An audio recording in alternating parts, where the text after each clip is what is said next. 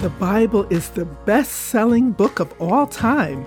It has shaped the laws and policies of many Western countries, influenced language, music, and art. It continues to inspire millions of Christians around the world today. But what exactly is it? What is the Bible? If you're asking questions like these, stay tuned to this episode of the Bible Basics Podcast for answers and more discussion on what the Bible is and why it matters.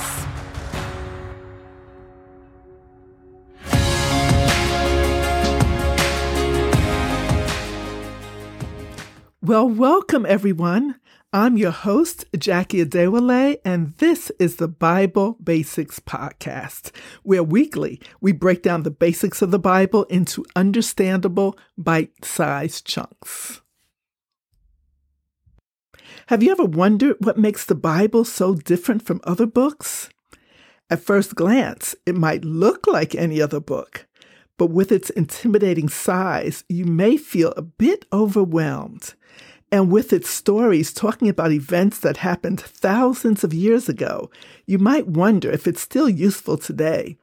But the truth is, people in every generation have found its message indispensable.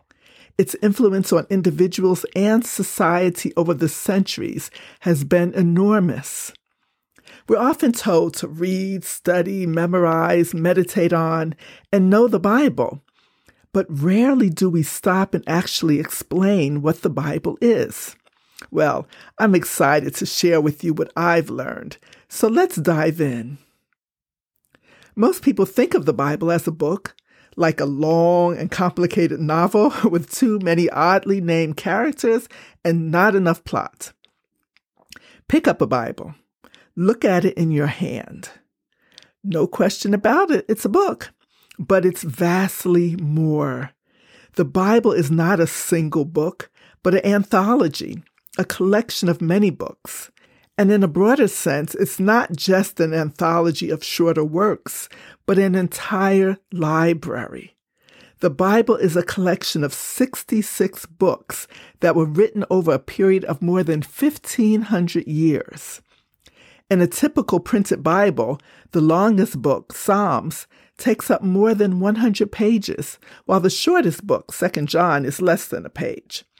It's divided into two primary sections. The Old Testament, containing 39 books covering the time before Jesus. The second section is the New Testament, containing 27 books, which covers the period during and after Jesus' life. Beyond those two sections, the Bible contains several more divisions. The Pentateuch, which is the first 5 books, the historical books, the poetry and wisdom books, the books of prophecy, the Gospels, and the letters, which are also referred to as the epistles.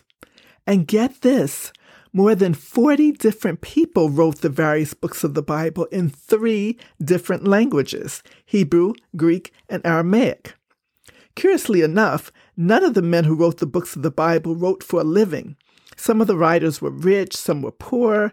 Among them were kings, poets, prophets, musicians, philosophers, farmers, teachers, a priest, a statesman, a sheep herder, a tax collector, a physician, and a couple of fishermen. They wrote in palaces and in prisons, in great cities and in the wilderness, in times of terrible war and in times of peace and tranquility. Most of them were unknown to each other, and yet they chronicled the lives of good and bad people, battles and journeys, the life of Jesus, and early church activity. They wrote in styles of stories, poems, histories, letters, proverbs, and prophecies.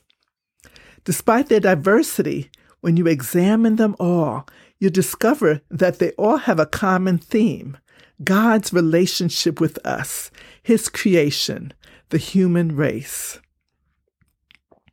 The Bible is the inspired Word of God. Theologians and scholars have argued endlessly about the question of how a book written by so many authors over so many centuries can possibly be inspired by God. Well, This is what I depend on. The Bible itself says that its words are God-breathed.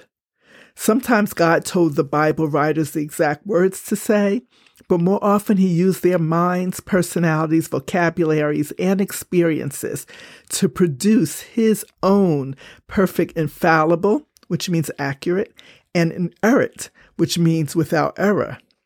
His own perfect, infallible, and inerrant word.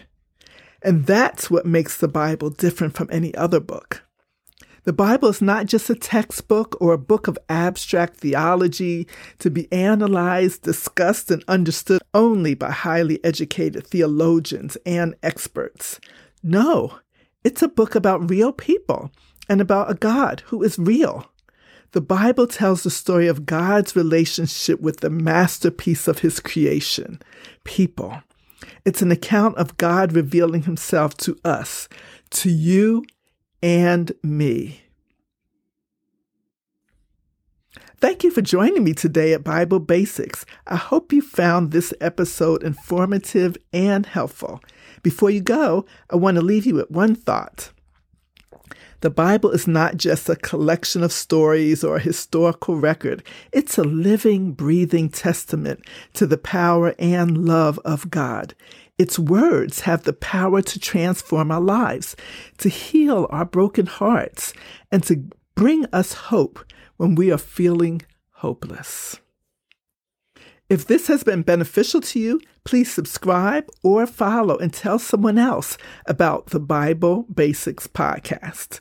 Thank you for listening, and we'll talk again soon.